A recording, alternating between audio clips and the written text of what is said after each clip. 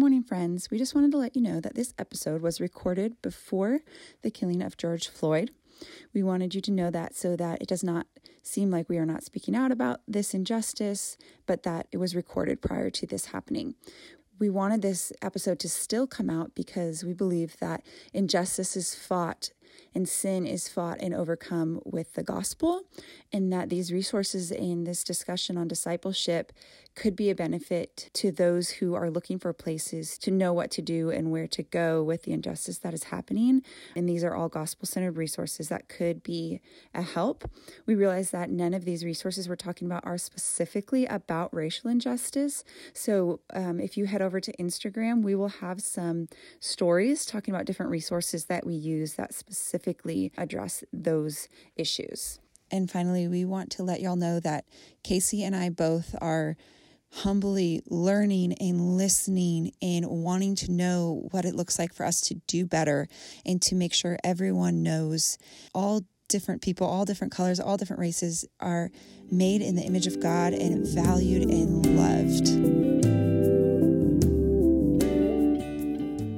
Hello, welcome back to Adorned Podcast. We are on episode 99. Hi, friends, and welcome to the Adorned Podcast. We're your hosts, Aaron and Casey. We would love for you to come join us each week as we discuss what it means to be made beautiful by God's Word. Whether you are a college student walking to class, a mom folding laundry during nap time, or a boss babe sitting in rush hour traffic, we hope that we can encourage and inspire you to pursue a deeper understanding of the Bible. 99. Can you believe we've done 99 episodes? No. I was looking at our notes this morning and I was like, our notes for today are fairly short. Mm-hmm. And I was thinking about 99 episodes worth of notes like that. Like how much content we have. Oh, that's a really good point. Crazy. That is a good point. It's crazy. You might hear Reed again this week. He's joining us again. He's decided he doesn't want to nap. But that's okay. My children don't like to sleep. That's just life, and I've just come to accept that. So it's okay. It's so worth it. What are we going to talk about today? This is our last episode before we take a summer break. So what do we want to leave the listeners with before we go on our break? So last week we talked about the Great Commission and how there's this mandate to make disciples. And so we talked about what that looks like a little bit. We talked about how it's both evangelism, sharing the gospel with non-believers, but it's also formation and teaching and growing after you become a believer. So this week, we're going to focus a little on that formation piece. We could do a whole episode in itself on the evangelism piece too, but we decided to focus a little more on formation. This is actually a question we get asked about a lot in terms of what resources we use and just how do we live this out practically. Mm-hmm. And it's not because we're experts by any means. I think it's because people know it's something we're passionate about and we have a little bit of experience just over the years kind of researching resources and using them in our daily lives with our kids and with people around us. So that's what we're going to talk about a little bit today. How do we practically live out this idea of discipleship and what are some good resources? Yeah, so let's start with kind of just a recap of what is discipleship in case someone didn't listen last week, or if you did listen last week and you're like, wait, I kind of want a little more definition for that. So how would you kind of describe this? So I really liked what JT English says. It's the same sermon that we linked last week, and he's actually going to have a book on discipleship soon, and we're so pumped. We'll probably read it in one day. He's just so knowledgeable about this topic, and he's just very passionate about it. But what he says is any kind of evangelism that only preaches justification by faith, but not sanctification and grace, is not only a small gospel, it's a false gospel. Evangelism without discipleship, that's cheap grace. It tells us that conversion is the touchdown, but friends, conversion is not the touchdown, it's the kickoff. It's the beginning of the game.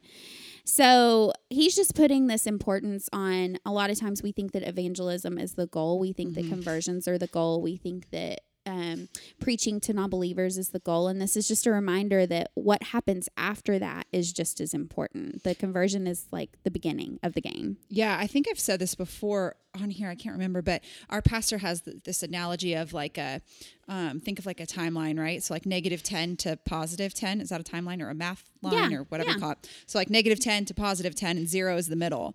Like we often think of conversion as the number 0, and we just want to get people on the other side so they're not in the negative anymore. And then we kind of stop, or we think, oh, I was successful because I shared the gospel and they accepted it. Now my job is done. But our pastor has a really good point. He's saying like, you might be the person that takes them from -10 to -4. Or you might be the person that takes them from +2 to +4. And all of that line is discipleship, moving them towards conversion and moving them towards, glorification in the final day. And so we need to stop thinking of it as I need to just get to that conversion point, and to really think of their whole life as this timeline becoming more and more like Christ. Yeah. And I really liked the example Erin talked about last week. I think it was from JT too, but she was talking about how, we're adopted as sons and daughters of God. And if you were to adopt a child, you wouldn't just adopt them and then forget about them. Like you would adopt them and then you would take care of them. Yeah. They're part of the family. You would help them grow and mature. And so that's really what discipleship is. Do you have anything else to add to that? Yeah, I think sometimes we might put evangelism we might try to separate them in our minds and put one against the other. Evangelism is more important than formation or vice versa. And you really can't put them against each other. Jen Wilkin, I think it was Jen that was saying this, I thought it was a really good point, is that you can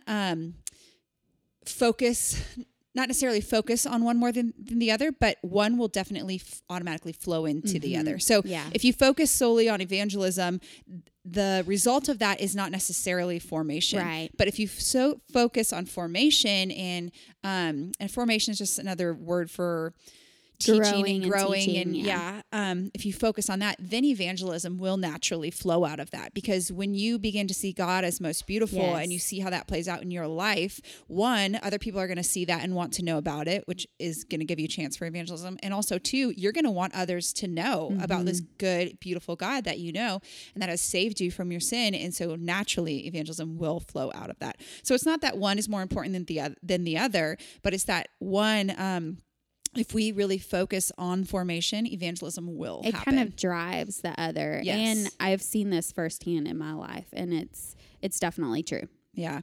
And so when we think about like living this out practically, which we're going to spend the most of our time talking about, I think we can kind of think about two ways we do that. So, when we look at the life of Jesus, what we see is that he taught and he modeled. And so we're going to kind of talk about what that looks like in different spheres that we're involved in the home, in the church, in our friendships and relationships, in those kind of different areas. But one thing that reigns true for all of those areas is that we are called to, now these are fancy words, but stick with me here, orthodoxy and orthopraxy. And all that means is orthodoxy is like right doctrine or right teaching, and orthopraxy is right practice. If either of those are out of balance, then your discipleship is not going to be effective, because if you're teaching right doctrine and you're not living that out, that is tarnishing the doctrine. And if you're living it out, but you're not talking about why you are kind and why you are merciful and why you are gracious, and you're not explaining it's because of your right doctrine, then your discipleship is skewed also. Right. So it's kind of these both of these things, which if we look at any of the Gospels, that's what we see Jesus doing, right? Absolutely. Like we've been talking about in Matthew. He teaches through parables, but he also demonstrates. He goes on the hill and he prays, and he does these different things. So he's modeling and he's teaching. So let's talk about first the home. And I feel like, Casey, you do a really, really great job of this. So let's start. Sure. Let's start with you. What does it look like to kind of have discipleship in the home? Yeah. So we talked about last week, and Erin kind of alluded to it, but you kind of have these different spheres. And Matt Chandler said in a sermon I was listening to that the home is kind of like ground zero for where discipleship should be taking place. And so what does this look like? And I'm going to talk about what this looks like for me in this season as a wife and as a mom with small children to getting preteen age children at home. So if you're single, this is going to look different for you. If you're empty nesters, this is going to look different for you. So this is kind of what this looks like right now in this season. And I think it's first important to talk about starting with yourself. Like, if you don't know the Bible and if you don't spend time in the Word and learning, then how are you supposed to share that with others? How are you supposed to teach it to your children? And so that's something that's super, super important. So what does this look like for me? And this is something that I haven't always been real great about. Even recently, you know, there were times during quarantine where I was like, oh, wow, like I haven't spent much time in my Bible. But for me, this is just really basic. Just, I like to listen to my Bible while walking. I found that I was having trouble kind of balancing like spending time like reading my Bible in the morning and getting some exercise in. Like I was having trouble finding time for both. So I was like, wait, can't I just combine the two? And it has been such a sweet time because I'm by myself. I put my earbuds in. I listen to scripture. I listen to worship music. I spend time praying. I'm outside looking at God's beautiful creation. And it has just been a really sweet time. But then it's also important to actually dig in and study, where you can like write things down and take notes and stuff. So we both like to use the inductive method of study, and a good resource to learn exactly how to do that is Jen Wilkins' Women of the Word. It walks you through that really simply. I also like to listen to sermons and podcasts, but I have had to force myself to actually focus on scripture before sermons and podcasts, because the number one thing that's important is what the actual Bible says. So, some other things I would talk about when we're talking about discipleship in the home is to encourage your spouse in this. This is something that Jonathan has talked about quite a bit, and I don't know, I just think it's something that I wouldn't have thought of, but a few years back, I kind of handed over the reins to him in some aspect in terms of this certain piece. And I know I've heard a lot of women talk about getting frustrated with their husbands for not leading. Like they want their husbands to just find a Bible study and walk through it with their family, or just to automatically say like, hey, let's read the Bible together every night. They want them to just take charge of that. And not every man feels comfortable doing that. And so a few years ago, I just simply asked Jonathan, I said, hey, I think it'd be cool if we walk through catechism with the kids. Like, will you be in charge of that? And I gave him the New City Catechism curriculum. I was like, will you do this with us every morning? And he was like, absolutely. And he's talked about it on the podcast. He still talks about how empowering that was to him and how just like encouraging that was to him, that I obviously was like, you can do this. Will you lead us through this? But it was so helpful to kind of give him a starting place. It encouraged him. And so I just want to encourage you today, like if you're in that place where like you feel like, man, I really wish my spouse was more on board in terms of discipleship for the family, like communication is key. Like talk to them about it. Don't come at them mad or frustrated. Like, why aren't you doing this? Why aren't you leading our family in this? You are supposed to be the spiritual leader. Like help them, resource them, love them, say you can do this. And I would love for you to do this. Let's walk through this together. And so hopefully we'll give you some resources that maybe you can do that. Maybe you can hand this to your husband and be like, hey, can we go through this as a family? So that was just kind of a side note, is to really encourage your spouse in this as well. Do you have anything to add into any of this so far? No, I would just say I agree 100% with what you say. I did that wrong about 100 times. I did too. Yeah. Before I realized it would just be easier. So we kind of do the same thing. I'm like, I found this really cool resource. Is this something you could do? And I really would just add on to what you're saying about like the exercising and listening at the same time. Like find ways like that to be creative where you can make it something that is sustainable for you and your family. Yes. And like whenever we often, not always, but often when we use any of the resources that we're talking about, we do it at mealtime because we're already sitting together. It's a time where, I can get the kids started on something while I'm making dinner, or, Taylor can read while everyone else is eating. And so really just being creative, like you're saying, not saying you should like always like multitask, Right, but just find right. rhythms for your family that are sustainable and are just really fruitful. That's huge. And I think we're going to talk about that even more, but we're real big on rhythms. And everybody's is so different, like so different. So yes, find what works for you for sure. Yeah. So I think it's important that we need to remember that this is an ongoing everyday process. And this is something that, like we mentioned last week, can seem kind of overwhelming. And so start one thing at a time. Yeah. Like maybe you haven't been spending time in the Word yourself, so that's where you need to start.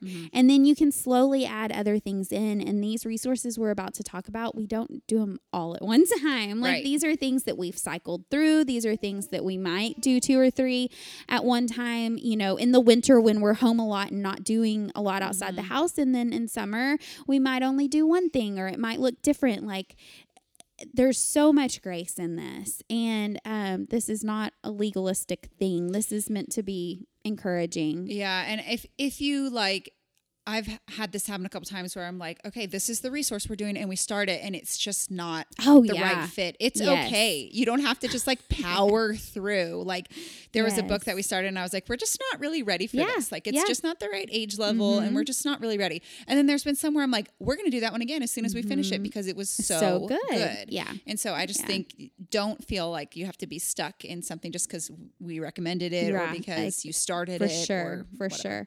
So some of the things we've liked, I mentioned already the New City Catechism. We have loved that. They have an actual curriculum. It is, I would say it's made more for like a Sunday school class, but if you homeschool and you want to do, or if you're just home with your kids and you're more, you're a person that likes activities to do with things, it's good. If you're more... So Casey does the curriculum. I just do the questions. Well, we bought the curriculum. We bought the curriculum and I handed it to Jonathan. And he does use some of the activities sometimes during our morning time, but we've kind of switched over to mainly just doing the questions and some of the songs. And that's another thing that I would highly recommend is, songs are always helpful. The catechism, if you don't know what a catechism is, it's basically just questions and answers because the Bible's a big book, right? So they've taken important questions in the Bible and simple answers for the kids and combined those, where if someone asks a child like, who is God, they'll know the answer to that based on these catechism questions. I will say really fast, like it's probably, if I were to say start with one thing, that's probably what I would say start with. Yeah. Other than just reading the Bible. Besides the Bible, yes. But the reason is that it's such a good filter. And I don't know if we've talked about this on here before, but like anytime my kids watch a movie or listen to a podcast or something like that, I'll ask them like, is that true? Is that in line? Yes. You know, and they're able to not have to think about the whole entire Bible, but they're able to think, oh, catechism question says, you know, is there more than one God? No, there is only one true God. So like Moana, for example, when they talk about demigods, they're like, is there demigods, Mom? And I say, what does the catechism say? Is there more than one true God? So it just gives a really good foundation. And if you're wondering like age-wise when to start this, we started with the songs, just listening to the songs when the girls were probably 3. Maybe I would say as soon as they can start listening. Yeah, like, maybe, and that's because I didn't know about it before. Exactly. Then I probably would have started same here. Like if I mean, Juliana has heard them. Since she was a baby. So I would say as soon as they can start listening to music, you can play these questions and answers for them, and it just kind of ingrains it in them. Another resource we love Tiny Theologians. She has all sorts of stuff. We have they're called One with Christ cards, right? Isn't that what they're called? The Union with Christ cards. Soteriology for kids, which is just the doctrine of salvation, and but she has a lot of other things. What? My copy of those. Well, you gave them to. You said you ordered more than one. I don't know. We'll figure it out. That's fine. We ordered her new one, which is every book of the Bible. It's like a 1-card summary. Yes. And so we do those. We've been going through them one by one, but then also anytime we read something in another resource, and like, so we'll talk about it in a minute, but we're going through a study of Romans with the girls this summer. And so we read the Romans card before we started. So it's a good thing to just have on hand to give an idea of okay, we're reading Romans. Where is Romans in the story of the Bible? And that kind of She has a lot of really good things. We're going to move a little bit quicker. We could talk about all these for hours. We just love these. So for our family, the CC curriculum, our Classical Conversations homeschool curriculum has been huge. It helps this kind of create this biblical worldview. And so everything we learn points back to Jesus.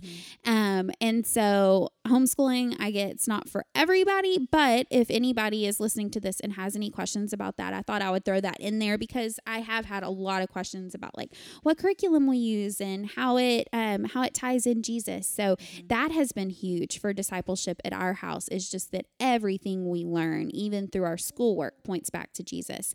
We just started reading as a family Morning and Evening by Charles Spurgeon, and that's another one that I actually said, hey, Jonathan, can we read this at dinner together? And he's like, absolutely, that's a great idea. And it's funny because it's very old English, and so the girls at first were like completely zoned out when we would read it. But the more they've heard that language, the more they understand it and appreciate it, and they're actually able at the end of each little devotional to say, like, we say, what do you think this means? And a lot of times they're actually pretty spot on. And so it's been really cool to see that. Epic by Tim Challies is a new one that's really, really cool. It walks through like church history kind of, but with like evidence. What would you say is a good age for that one? I would say it really depends on your kids. Yeah. Because if you have, yes, I think overall 8 is probably a good idea. But if you have like a 5 or 6-year-old that's really into like history and really into like artifacts and things like that, they would probably enjoy it. But I think in general, probably around 8. But Jonathan and I are really enjoying that one. The Big Picture Story Bible, this is one of Juliana's favorites. It's what it says. It's got big pictures and it's just a very simple storybook Bible. And then the Jesus Storybook Bible, which we've talked about over and over, points every story back to Jesus. And then another one we like is called Theology, and it walks the kids through theology, and then there's songs to go with it too, and it's really good. And it's one that we went through, probably 2 years ago now, so we probably should go through it again. And so that's what I mean. We don't use all of these all the time. We use theology a lot as a reference. Like when they ask me a question about Trinity, then we'll go look at that or whatever. Yeah. So, do you have any more? Yeah, I mean, I wouldn't echo CC because I don't know anything about that, but I would echo the other ones for sure. And then what we've been doing this summer is, so my girls are 6, and so we have gotten the She Reads Truth. They make a Kids Read Truth. And so we're doing their study of Romans. And I say their study of Romans very loosely. So it's really simple. It just has one Bible verse on one page, and they write it down. And then the next page is like a fun activity, like a word search or a coloring or something like that. So it's super simple. So what we do is, instead of just reading the Bible verse, I'll read up to that Bible verse in their Bible so that they have the context for it, because I'm about that. And then they just do it. They do it when we have breakfast. Takes maybe 10 minutes at the most to read and for them to color the activities. So that's been really good. So I've had a lot of people ask what Bible we use with the girls, and we are using it's different than the one Casey's referring to, but it's called the Big Picture Interactive Bible, and it's by the Gospel Project. And it has really cool little notes that kind of summarize different stories in the Bible, and then it has a picture, which then you can use with your phone that makes it like a pop-up book, which is like super simple, but the girls love it for that reason. So that's the Bible that we've been using. And then we recently got the book called Foundations by Ruth and Troy Simmons. Simmons? I don't know. I always get those confused. I think it's Simons.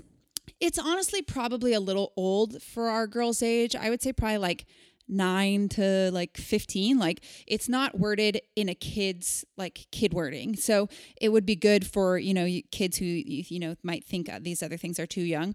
But it's really good. It's short, simple truths. We do that one when Taylor's not on shift. We do that one during dinners. And it's, again, 5 minutes maybe. And then it has a truth to dwell on, a Bible verse, and 2 questions to talk about as a family. So that's another one that we've been liking. Yeah, so those are just some resources that we use with our family. Again, we have created rhythms with these. Like Erin, we're sitting at Erin's table right now, and she has a box that has some of her books in it. We have a basket in our living room. We keep morning and evening by the table, so it's right there. Like, you create these rhythms and just kind of have these things available. So when you can, you do it, and your kids just become used to it, and it's just what they do. That's a good point. At first it might feel like you have to ask them every day to do it, but now it's like the girls grab their books when we come to have breakfast, and it's just what they know. It's just what they do. And that's another reason not to add it all at once. I know a lot of you, like, I get really excited about resources, and so, like, you might be tempted to go buy all these things and try to start them all at once. Remember, like, you have time. Take the long view. Realize, like, you've got plenty of time with these kids, and you don't have to do it all at once. So just pick one thing and start there. So what do we believe, and what do we believe the Bible says about the church's job in discipleship? Well, I think, like you said at the beginning, like, we believe that the first place of discipleship is home, and then the church, also has a role, and that'll look different, I think, per each church. But essentially, like, the church is there not just for kids discipleship, but for discipleship of adults and for formation.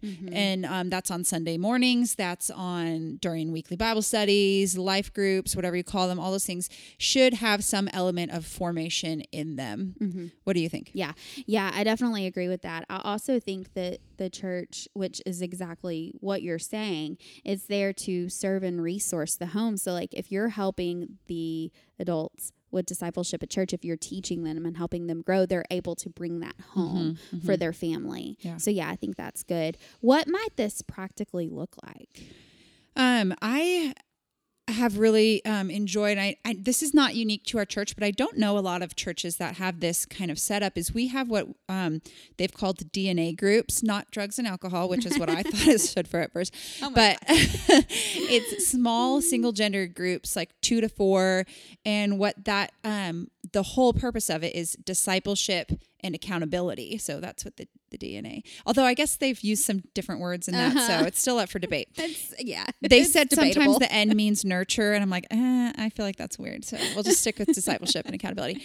But what it does is we often think, like, accountability is just going to happen, and maybe for you it does, and that's awesome. But accountability is a really hard thing to live out, and we've talked about on here, back on our episode with Hannah on community, and, like, what does it look like to, love people well, and part of that is accountability. And so sometimes it takes a not a process, but like someone saying the purpose of this group is to disciple one another in the word and to keep each other accountable, because there's not a lot of relationships just naturally where you're going to be like, let's confess our sin together. And that is a big part of discipleship, is saying, hey, yes, I want to learn, but I also want right practice. And here's where I'm failing in right practice, or here's where I'm failing in right doctrine, and in walking together with one another and saying, hey, in order for us to look more like Jesus, we got to turn from that, and we need to keep each other accountable. And so I think that's one really cool way that just our specific church kind of lives out that idea of discipleship, specifically in those small groups. What are some other ways you've seen this? Some other, like, classes, or I know you've done the Austin Stone Development Program, which is not with your church specifically, but it is with a local church. Yeah, so I think this, like I said, is going to look different depending on the size of your church, the resources of your church, all of those things. So the Austin Stone is a fairly large church in our area, and so they have some different adult education classes, discipleship classes, formation classes, whatever you want to call them, and I just finished one that was specifically about a doctrine and theology type class. And we walked through doctrine of God, doctrine of the word, doctrine of salvation, not all of the things, but most of the things you can think of when you think about doctrine. And so I think, you may be thinking, oh, my church might not have a specific class or something like that. And 2 things I want to say to that is maybe the Lord's putting it on your heart to talk to your pastor and maybe, like, be creative in the ways that discipleship plays out in your church, but also to feel free to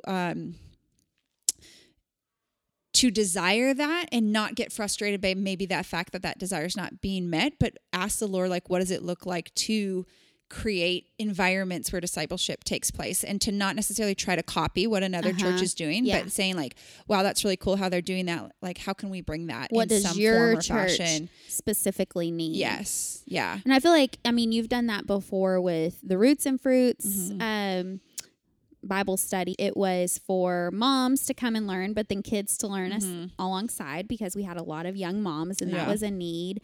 You also started a mentorship program. So those were things that the Lord laid on your heart, and you said, well, our church didn't have anything like this right now. Let's I think specifically the mentorship program, I think is, I mean, like I said, it's going to look different for which church you go to, but we see in Titus 2, like, this command for older women to train up younger women. And so I think there is a specific, unique calling for women to live out this discipleship relationship in a way that is very practical and very,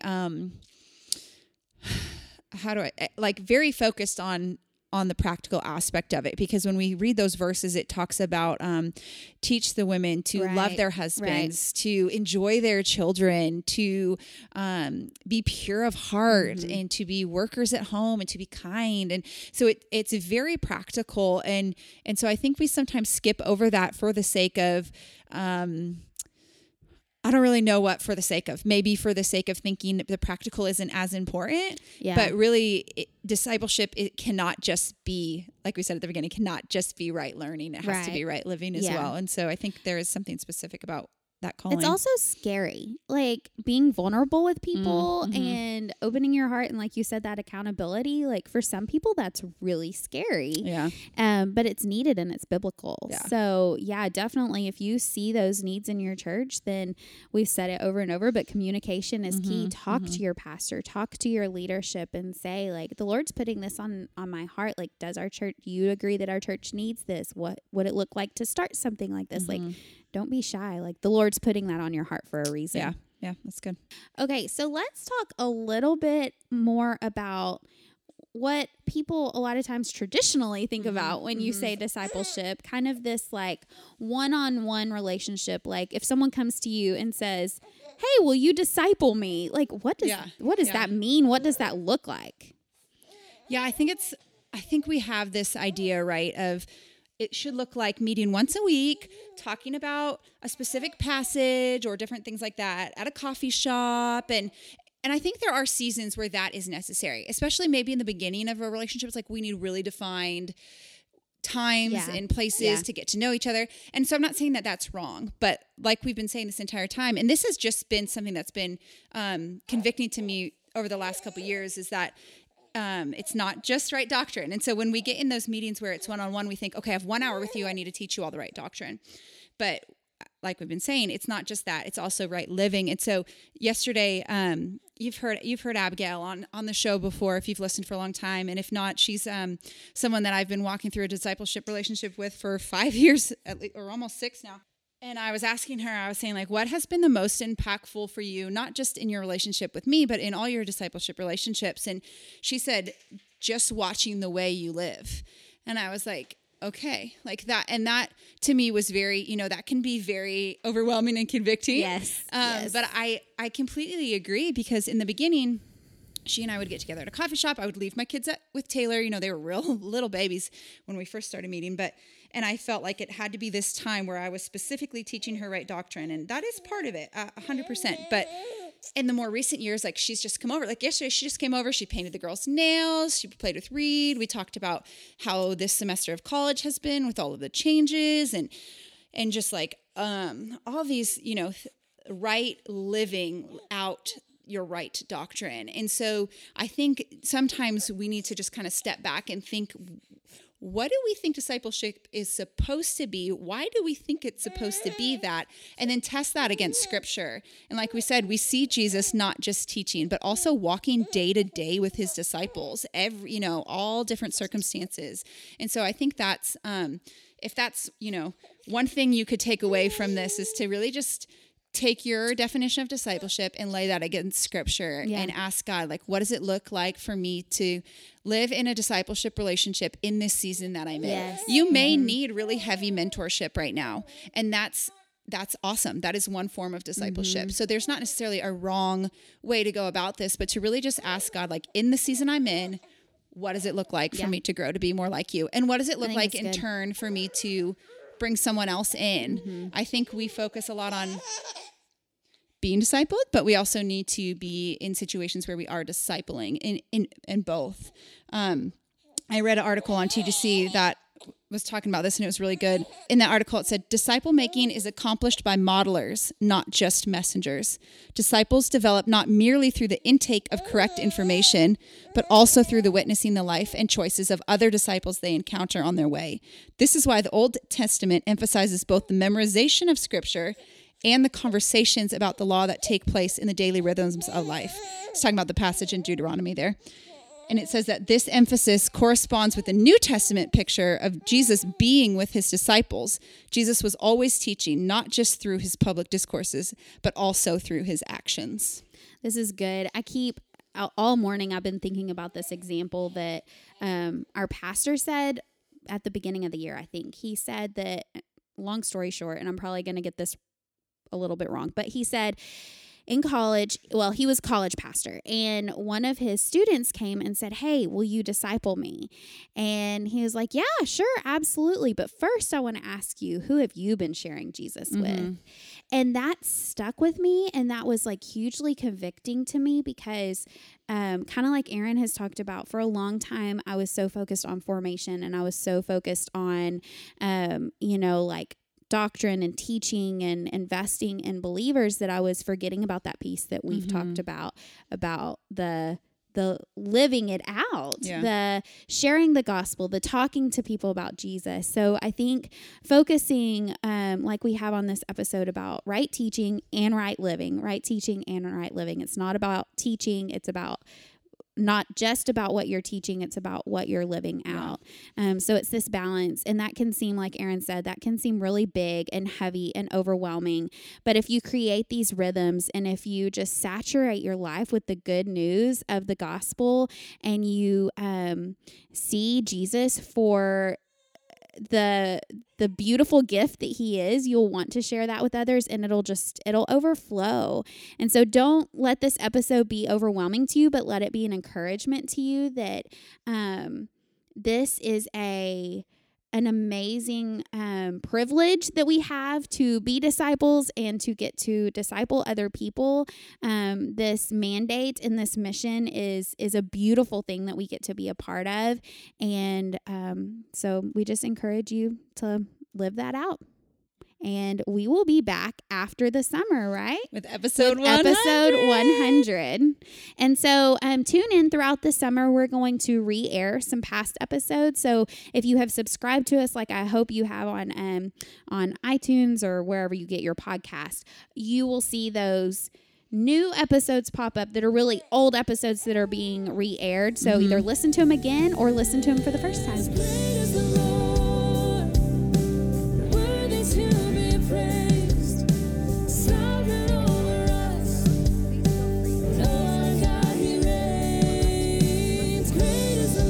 The beautiful music that you've heard on this episode today is by the incredibly talented Katie Cox.